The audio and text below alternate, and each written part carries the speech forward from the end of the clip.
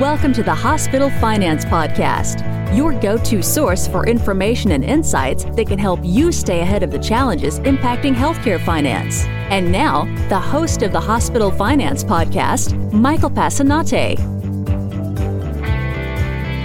Hi, this is Mike Passanante, and welcome back to the award-winning Hospital Finance Podcast.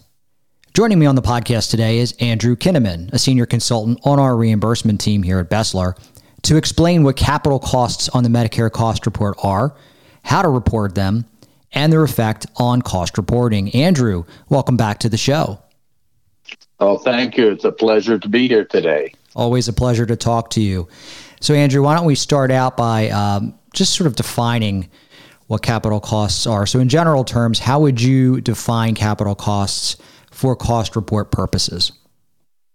Well, thanks, Mike. Yeah, I'm going to use the verbiage from the cost report instructions to be clear on what the capital-related costs include. From them, their definition, capital costs are defined as all allowable capital-related costs for land and depreciable assets, with additional recognition of costs for capital-related items and services that are legally obligated by an enforceable contract. Also, betterment or improvement costs related to capital that are included in capital assets, and capital costs incurred as a result of extraordinary circumstances that can also be included in capital. So that is basically worksheet A capital costs for the definition through the cost report instructions. Okay. It seems maybe a little bit vague in nature. Would you be able to expand on this definition for everyone? Yes, I agree. The statement itself does not provide the type of specification that would be, in general, be helpful.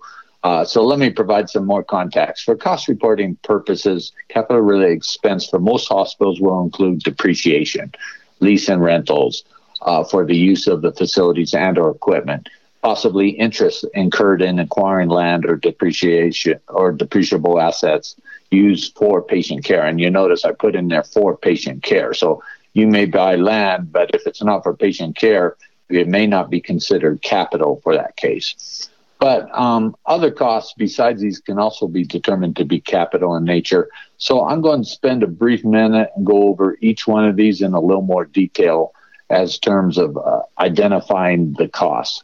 So depreciation expense is really an accounting method of allocating the cost of a tangible asset over its useful life and is used to account for declines in value over time.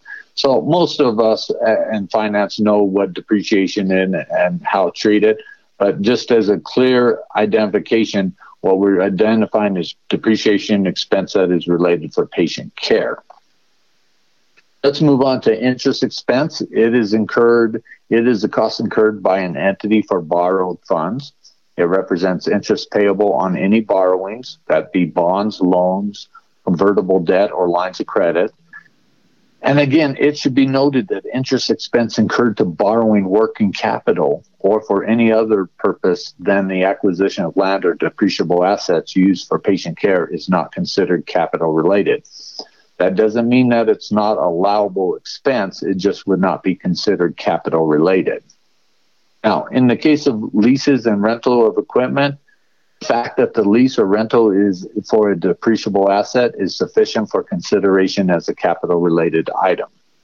But there must be a distinction be made between the lease of the equipment and the purchases of services. A lease of equipment is considered a capital-related cost, while a purchase of service is considered an operating cost. Generally, for the agreement to be considered a lease or rental, and therefore a capital-related cost, the agreement must convey to the provider the possession, use, and enjoyment of the asset. Now, those are usually the big three that you'll see in any given facility, but there are also some additional ones that if you can identify that they're for depreciable assets and patient care, these are including but not limited to property taxes, insurance on property, and license and royalty fees on depreciable assets. I will finish by just stressing that it's very important for each hospital to identify their own capital-related costs and properly report these amounts on the cost report.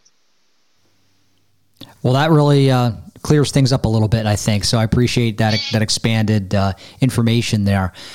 Andrew, let me ask you this. Once you identify your capital-related costs, what is the best method for reporting these on the cost report? In reality, there is no one correct method to reporting these expenses as capital on the cost report. The most important process is making sure that the expense does get reported as capital related if expenses meet that criteria. Now, you may think to yourself, this is a very general statement, but let me give you a couple examples here to clarify. So I'm looking at Hospital A, and on their general ledger, they report depreciation in an administrative department as part of total expense of that department. So we can identify the depreciation expense by the general ledger accounts assigned to this administrative department. Now, that administrative department is grouped to the administrative and general cost center on worksheet A. In this case, for us to have the capital being assigned, we would have to do an A6 reclassification to move that depreciation from worksheet A administrative and general line, where we've directly assigned it based off its department, to either capital related lines 1 for buildings or line 2 for equipment, depending on if the expense can be determined to be either building or equipment related. So in other words, in this case, the depreciation expense was really buried inside a administrative account that we had grouped to line 5 of a worksheet A, and now we had to identify it and move it through the cost report process. Now, let's contrast this to that if the expense is not reported in an administrative department, but instead can be directly identified in a designated depreciation department. So again, let's go with Hospital A. On their general ledger reports depreciation in a department that captures only the depreciation as part of the total expense of this department. We can identify the depreciation expense by the general ledger accounts assigned to this depreciation department. That depreciation department is grouped to the capital-related cost centers on worksheet A. In this case, the capital has been assigned to the worksheet A capital line. The only issue that we have remaining is can that depreciation be split between building and equipment? So there's two distinctions. One is we both found the expense. One, we had to move it from where it was to the capital lines. In the other case, we know where the expense is and we can directly assign it to the capital lines. Each way gets the capital cost to where it is. It just depends on how your accounting structure is and where you identify it and how you have to move it. So it should be noted that all capital costs, interest, rent, leases, taxes, insurance, will probably require this same analysis. And you need to identify and group with possible requirement of reclassification or adjustments of expense on the cost report. One of the important things about this is that, again, reiterating that all these costs could be allowable. It's determining whether they're capital or not. So that's what I wanted to kind of put emphasis on. Okay, gotcha. Andrew, what is the difference of capital costs directly assigned versus step down for the Medicare cost report? Thanks, Mike. I'm going to go at this with consideration of what I call the concept of direct assign versus step allocation for the capital costs. And I think of the matching principle. That is a priority of matching the expense with the revenues generated. So let's go for another example here. A piece of radiology equipment is leased for the purposes of providing imaging services for the radiology department. The equipment lease expense and the revenue generated from this is captured in the radiology department, and it is directly assigned to worksheet A, line 54 of radiology. Therefore, I would consider this reporting this cost on worksheet B, part 2, column 0, which is directly assigned capital, on line 54. Now, let's contract that with another one. Let's go to another capital cost that most facilities incur, and that's building depreciation.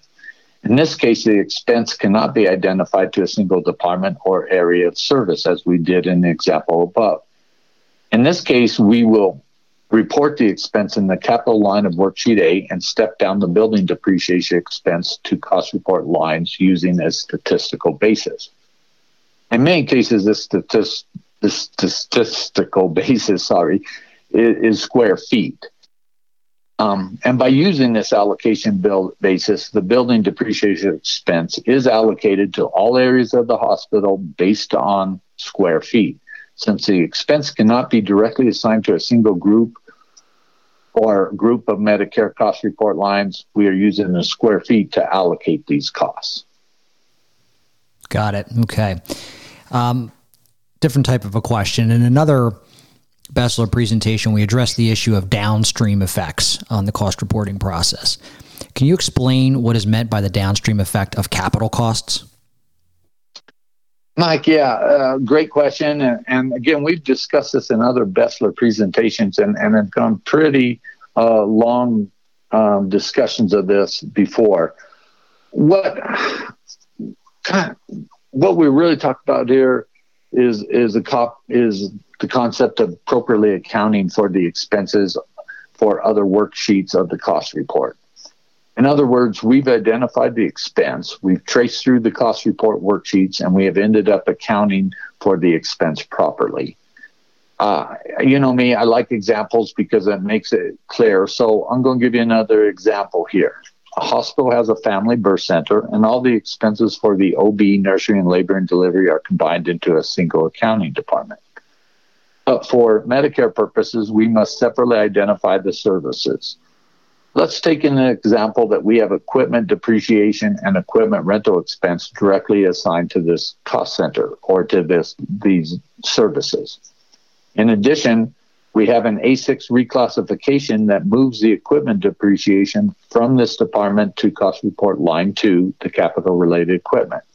And for the same example, we have reported the equipment rental of worksheet B part 2, column 0 as directly assigned capital to the department cost report line. Well, for the A6 reclassification, regardless of the method we use to choose to allocate the department expense to the different services, in most cases, let's take a family birth center, we may use revenue or the revenue code as an allocation of the percent to total. Well, the equipment depreciation, once we do this, should be netted out of the department expenses prior to completing the A6 reclassification because that cost is no longer in that department. So what you're seeing is that we've had that cost in there, we moved it out through a reclassification, therefore that cost is no longer there, but any remaining costs that are still within those departments need to be allocated for the purposes of operating costs. Now, we also talked about B part 2, column 0, and it's important to realize that we need to move that expense, which was part of the A6 reclassification, to the other services based on the same allocation method used for the A6 reclassification. Therefore, these two examples are an illustration of the downstream effect of moving expense that were reported on worksheet A and subsequent movement within the cost report worksheets. Hopefully, what I'm picturing is that when you're looking at a cost report, we're trying to make sure that where the expense starts and where it ends, that we've moved it appropriately based on the methodologies that we need to have in place to report them. Would this have other downstream effects to anything other than expenses? Yeah, thank you for bringing that up. The answer is yes. The downstream impact could impact the B1 statistics we are using to step down the expenses on worksheet B. So in the example we just discussed, we moved the equipment depreciation to line 2, capital related, but for Medicare purposes, some of the depreciation in this department should be stepped down to other services for which the equipment is being used. So in this case, we assume the statistic is equipment value or dollar value of equipment by department and by cost report line. This statistic then should also be allocated in the same manner as the expense, so that the allocated expense is ultimately stepped down to all these other services based on how we move the expense. So your statistics are following your expenses is what we're trying to do. Thank you for that explanation, Andrew, and for all the great information today. For anyone in our audience that is interested in diving into this topic in a little bit more depth, Andrew has just recently completed a much longer webinar that gets into this. So you can head up to BESLER.com, click on the Insights button, go to the Reimbursement tab, and you can view a recording of that webinar as well as get a look at the slides. So we invite you to do that. Andrew, thank you so much for joining us today on the Hospital Finance Podcast. Thank you, Mike. This concludes today's episode of the Hospital Finance Podcast. For show notes and additional resources to help you protect and enhance revenue at your hospital, visit BESLER.com/podcasts. The Hospital Finance Podcast is a production of BESLER. Smart about revenue, tenacious about results.